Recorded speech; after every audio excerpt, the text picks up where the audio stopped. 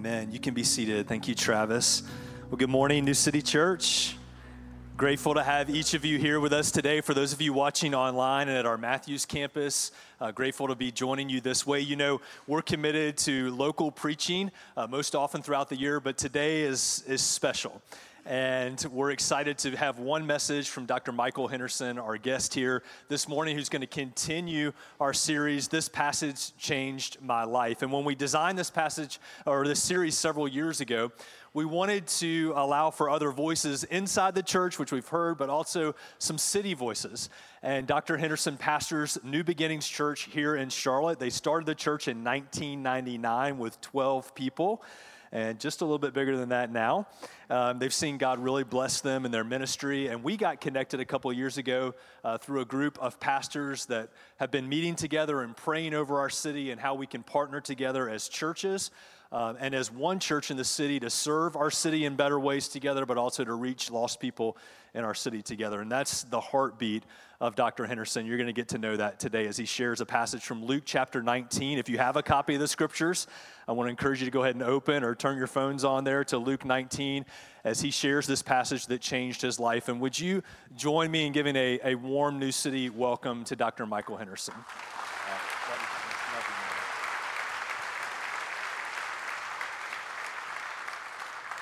Thank you so much. Well, New City, I've heard about you. Now I'm here.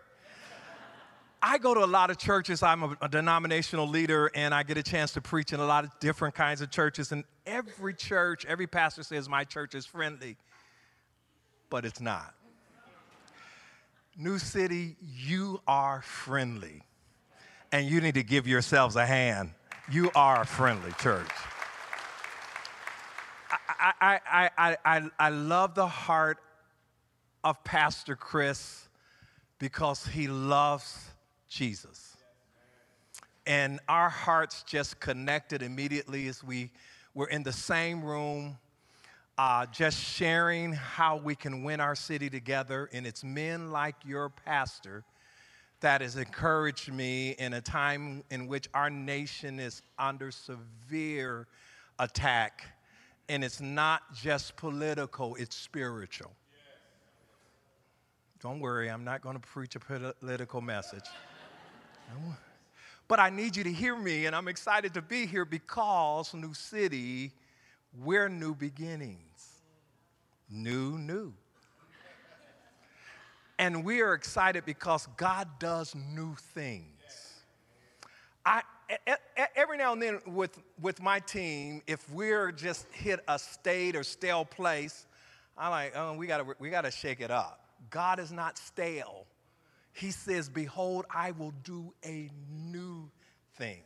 And so I'm excited about the vision of helping people find and follow Jesus. That's powerful. And I know I'm in the right place because there's new in the name. There's a passage of scripture that I want to share with you as you all have been going through this series. If you will allow me to just act like I'm at home, all right? Okay, so in the African-American context, we have something called call and response. So if I say something that is remotely true, it's okay for you to say amen. Oh, I like that. I'm at home. All right, let's stand for the reading of the Word of God. And I want to hear those hearty amens. As we go through the Scripture together, I believe God's going to speak through His Word. Amen? Then here is how it reads. I'm reading out of the New American Standard Translation, Luke chapter 19, verse 1. He entered Jericho, meaning Jesus, and was passing through. And there was a man called by the name of Zacchaeus. He was, note, a chief tax collector, and he was rich. Zacchaeus was trying to see who Jesus was, and he was unable because of the crowd, for he was small in stature. So he ran on ahead, climbed up into a sycamore tree in order to see him, for he was about to pass through Jesus that way. And verse 5, when Jesus came to the place, he looked up and said to him, Zacchaeus, hurry, come down, for today I must stay at your house. And he hurried and came down and received him. And when they saw it, they all began grumbling. These are what I call church folk. Church people like exclusive church. They like it where nobody comes in to mess up their circle. I know you don't have church folk here. I call it out in my church. I say, church people, it's time for you to leave. If you could see how you're looking at me. It's like, is he talking about us? No, here it is, and I want you to catch this. Look at verse 6. And he hurried and came down and received him gladly, like Zacchaeus. And when they saw it, they all began to grumble, saying, he has gone, these are church people, to be guests with a man who is a sinner. If Jesus is not supposed to get with sinners, who will? Zacchaeus stopped and said to the Lord, behold, Lord, half of my possessions I will give to the poor, and if I have defrauded anyone of anything, I will give it back 4 times as much. And Jesus said to him, today salvation has come to this house, because he too is a son of Abraham. Here's Jesus' mission. For the Son of Man has come to seek and to save that which was lost. This is a passage that touched me many, many years ago. But I want to also preach it from the standpoint of Zacchaeus. Can I pray? As we talk, I want to talk to us about this subject. Close encounters of the kingdom kind. He changed my life. Let's pray. Father, thank you now for your word. You said it will not return unto you void, but it will accomplish everything that you have sent it to do. And so, Lord, I pray that you would touch our hearts and our minds, and that you would allow us to experience the truth of this word.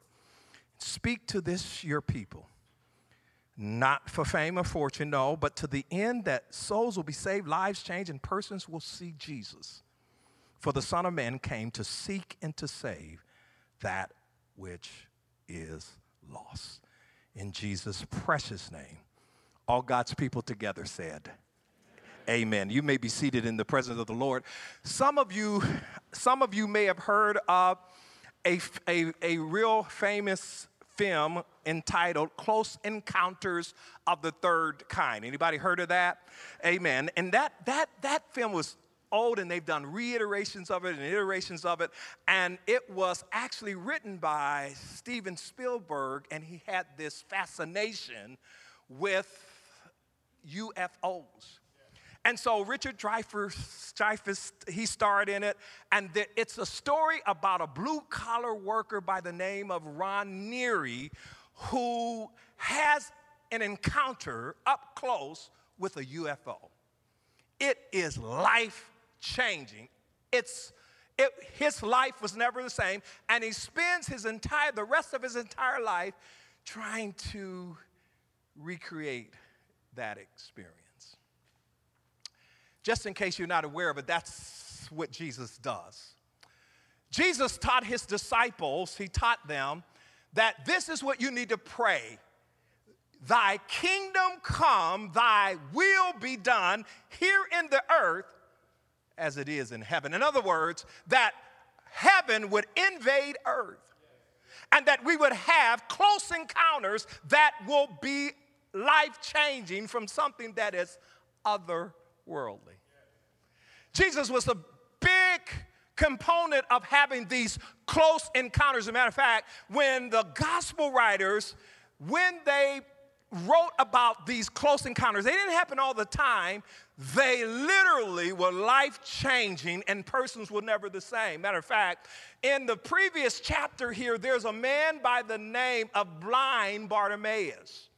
Now, blind Bartimaeus was blind, and he could not see, of course, and he heard that Jesus was going to be passing by.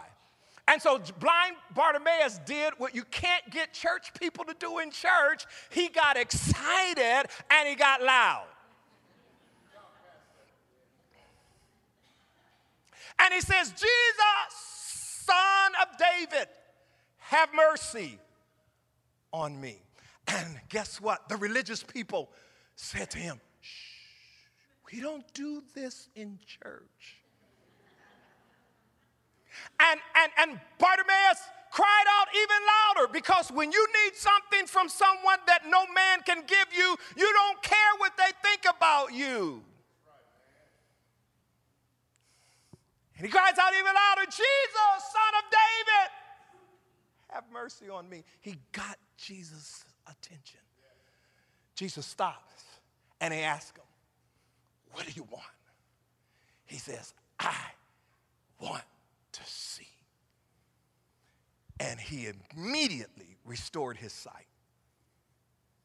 Jesus is moving in that vein. And by the way, it does say that blind Bartimaeus from that moment on started following Jesus as one of his distant disciples. Because anytime someone can change your life that way, why would you follow anyone else? And so we get to the place where Jesus, again, is doing ministry, and the Bible says he's on his way to Jerusalem, and he's headed through Jericho, and there is an encounter with the least likely individual by the name of Zacchaeus.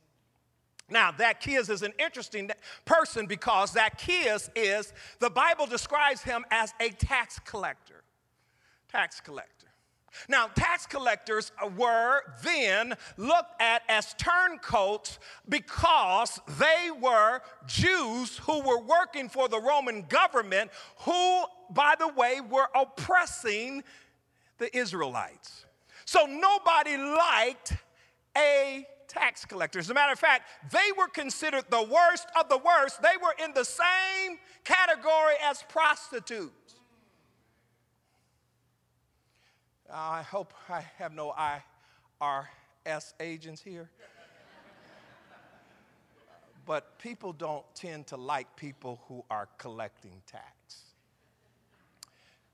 Zacchaeus was not liked. As a matter of fact, he was despised. People thought of him as a turncoat, a traitor. You're turning on your own people for sordid gain. Money. Because anytime the Bible describes something, it doesn't do that carelessly. There's a reason. He's rich, but he's short.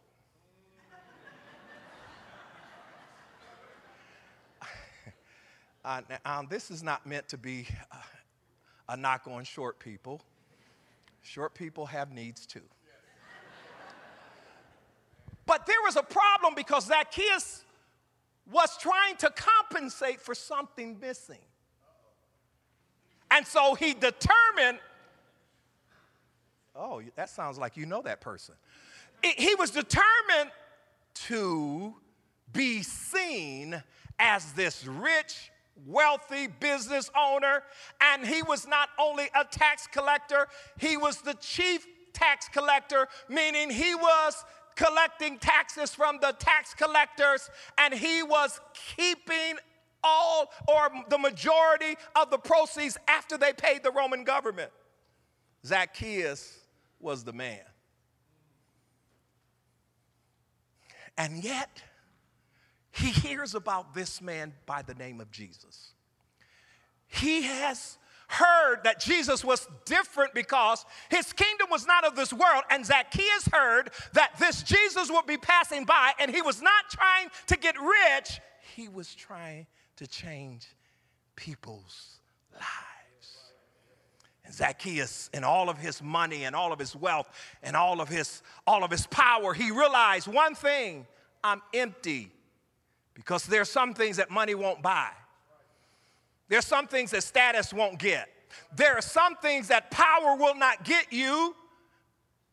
And Zacchaeus is longing. D.L. Moody, this great evangelist of old, and he shared this quote many, many years ago: God has created each one of us with a God-like vacuum in our hearts, and only God can fill it. And for those of you who might be seekers, the reason that nothing is ultimately satisfying you is because God created you, and you've got to understand something. God created you, and He is the only one who can satisfy you. And so he has this encounter with Zacchaeus, and here it is. I love it because our text today is an example of close encounters that Jesus had, and here it is. Jesus and Zacchaeus have this intersection that literally changes Zacchaeus' life, and if Zacchaeus was here, here's what he would say about his exchange with Jesus. He would say something like this: when I actually got up close and personal with Jesus and I had a chance to really see him, but more importantly, he saw me, first of all, he would say he changed my pursuits. My pursuits. Before he was pursuing riches, wealth, status, he heard Jesus, but he heard about Jesus who was a healer, who was setting people free. He was tired of all the facades of life, all of the superficialities of life. Zacchaeus had gotten to a point where none of that mattered to him. He wanted something that was real. Thank you back there for that amen. Now let's practice, class. If I say something that's remotely true, your response is, oh, there it is. Thank you, sir, back there, because I believe you are one who knows Jesus. Because I just heard it in the kind of sound of your amen. It's like, amen. I love that. So here it is. Here it is. His pursuits change. And Zacchaeus would let us know that I was pursuing money, riches, fame, wealth, everything that was external, and none of that ultimately satisfied me. And Zacchaeus would say to us, that I sought to see Jesus. I sought him. I didn't just casually come after him. Many years ago, and I'm dating myself, but a gentleman by the name of Henry Blackaby. Anybody know that name? Henry Blackaby wrote a series, and he talked about really experiencing God. And here's what he says: that the challenge is not to recreate what God is doing. No, it's to find out where God is working and to join in. Here's what Zacchaeus finds out. Jesus is coming. And he sought Jesus, and he connected with him because he was trying to see Jesus. And guess what? The Bible says that Zacchaeus, because he was short in stature, he was in this big crowd of people and he couldn't see well. Most of us would have said, okay, I'm going to pack it up. I'm going home. I won't be able to get it. The crowd is too large. But here's what happens. He intensified his pursuit. Look at verse 4 says, he ran ahead, climbed the sycamore tree in order to see him, and a short man who's tried to become a big man through riches humbles himself to become nothing more than a man who was trying to find a man who could do something for the longing that was in his heart. And he ran ahead to pursue him by climbing a sycamore tree. Now, that was not the most dignified move for a man who was trying to impress people. But when you've gotten to a place in your life where nothing satisfies you, you are willing to do things that are, as David said, undignified. What are you willing to do to get a real good look at Jesus? Zacchaeus climbed this tree. Watch this. He was determined not to be denied.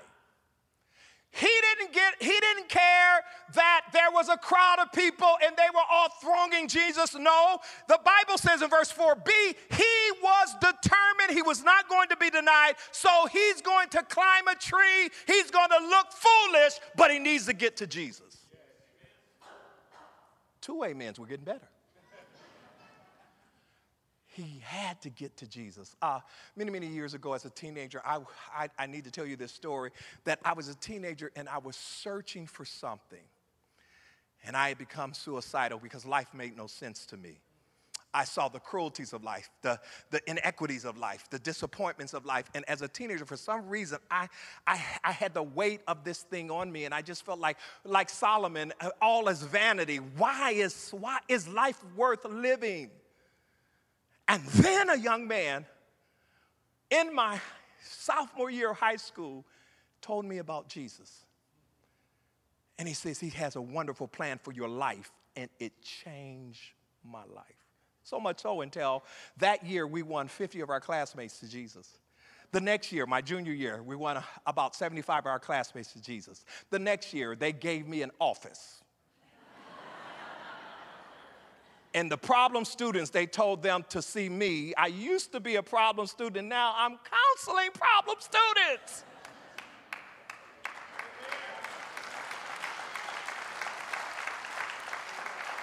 All because I connected with somebody who made life make sense to me.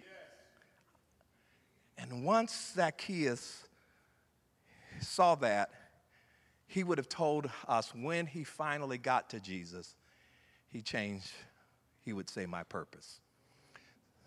Jesus speaks a word that would change his life. Now watch this. In verses 5 through 7, he says, I must stay at your house today. Now, Zacchaeus goes from housing crooks and criminals to housing Christ. Isn't that amazing? And guess what? Church people had a problem with it. Church people had a problem with it because Jesus was not supposed to go to a sinner's home.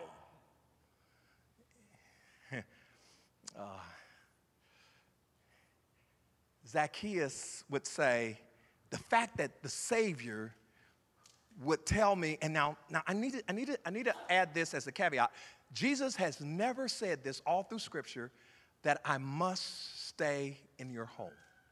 He says this to Zacchaeus, which really would let us know that Jesus knows us and knows exactly who we are and exactly what we need. Michael, I met Michael earlier, and Michael, you have a godly just disposition, man. I appreciate you. He has my name, so he can't be that bad. Michael actually lives up to his name because his name means one like God. And when I was meeting Michael, I felt that. But do you not know that Zacchaeus' name means pure, innocent? He is not living up to his name because he has no relationship up to this point with Jesus. And now Jesus is giving him a different purpose. Jesus speaks a word in his life.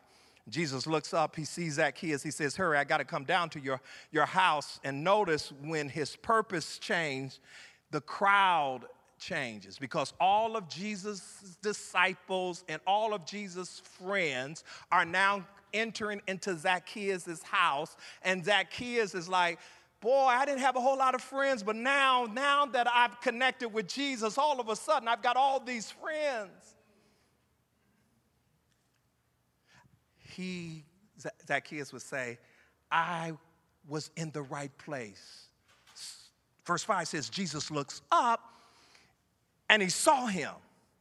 Now, this has to do with Zacchaeus positioning himself so that, watch this, he could have access to Jesus. I need you to understand something. What are you willing to do to have access to Jesus? Are you willing to change your schedule? Are you willing to maybe sacrifice, give? Are you willing to make this place a headquarters for people who want to know Jesus? Yeah. You are one of the most friendly churches. Just that's a start. That's a start. That's a start. Friendliness is good. But how about when you start getting Zacchaeus' friends?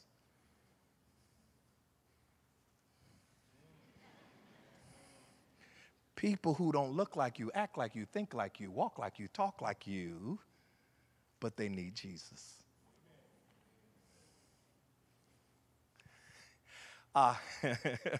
This is really funny. I hope you get the humor out of this. My wife is an attorney, and many years ago, when we first met, one of our first dates was me going to the courtroom. Big mistake. What happened in the courtroom with her is I saw her. She was like Judge Judy or Judge Maybelline. She was telling people, and you're fine here, and you're this, that. And I got afraid. I got scared. I got cold feet. And I said, I need to have a conversation because who is this person? I said to her, is that who you are? And I'm listening with bated breath, and she says, oh, no, that's what I do. She says, and if you do what you're supposed to do, you'll never see her again. I said, thank God. It's almost been 30 years, and I thank God I have not seen her. But watch this. I was looking at her from a distance. When I got up close, I saw her heart. Some of us have been following Jesus from a distance. But when you get up close, you'll see his heart. You'll see what Zacchaeus would say to us. I realized he was the right person. Jesus was the right person because the Bible says that when he came to his house, here's what Zacchaeus began to do. He began to immediately change just because Jesus came close. What does coming close mean? It means that he took away all barriers. He made sure nothing else mattered except his encounter with Jesus. My wife and I were not supposed to be able to have children. As a fact, when we got married later in life, and here's the reality of it. The reality of it is we went to the doctor to see if we could have children, and the doctors told us that no, as a matter of fact, on our docket was infertile. And so we were really concerned, and at some point I just said, sweetie, okay, we can really just accept this might be God's will for us. And she never said, I accept it. She says, I believe God wants me to have a child. And so I said, here's what we can do. We can borrow people's children and then give them back. Some of you parents wish you could do that, right? So watch what happens. She says, no. Her relationship with Jesus, she said, I believe he wants me to have a child.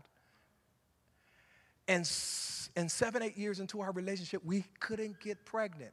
And then one day she comes to me and says, I want you to come upstairs. I said, okay. We had company, so I went upstairs, and she said to me, it's blue. Well, you have to understand, I didn't know what that meant. And I said, what does that mean? I'm pregnant. I said, you can't be pregnant. The doctor said you can't be pregnant. You are not pregnant. You are delusional. You are not pregnant. Here's what she said. I am pregnant. And Jesus answered my prayer. So I said, I didn't accept that. I said, let's go to the real doctor. You bought this test for $29.99 at the CVS. I don't trust it. So we went to the doctor. And I said, Doc, she wants to help her. She wants a child so bad. I think she's becoming a little delusional. I love her, but Doc, she wants it so bad. I think she's perceiving that she's pregnant. Could you just take a blood test, help us get through this? And I said, we'll help her together, okay? He comes back and he says, Mr. Henderson, you might want to sit down. Your wife is pregnant. That's when I knew she knew Jesus better than I did.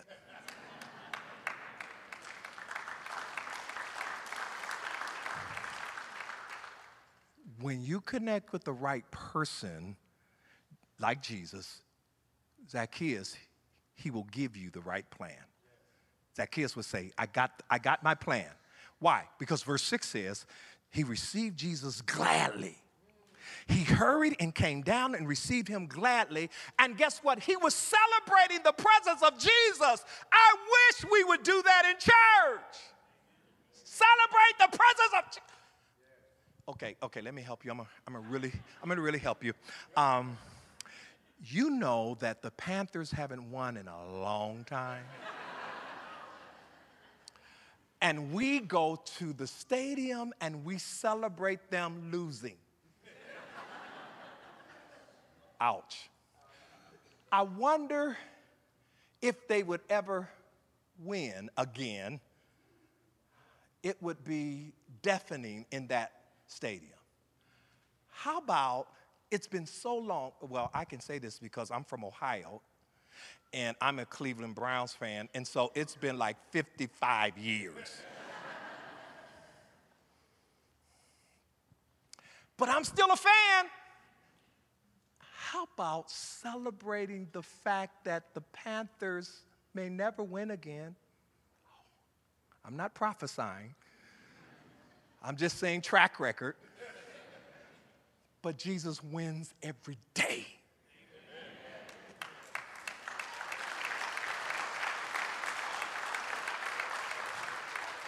He gave him the right plan, and I want you to hear this. Zacchaeus says, I now have a plan with my purpose, and that will bring me to a place now where it changes Zacchaeus' priorities. Say priorities.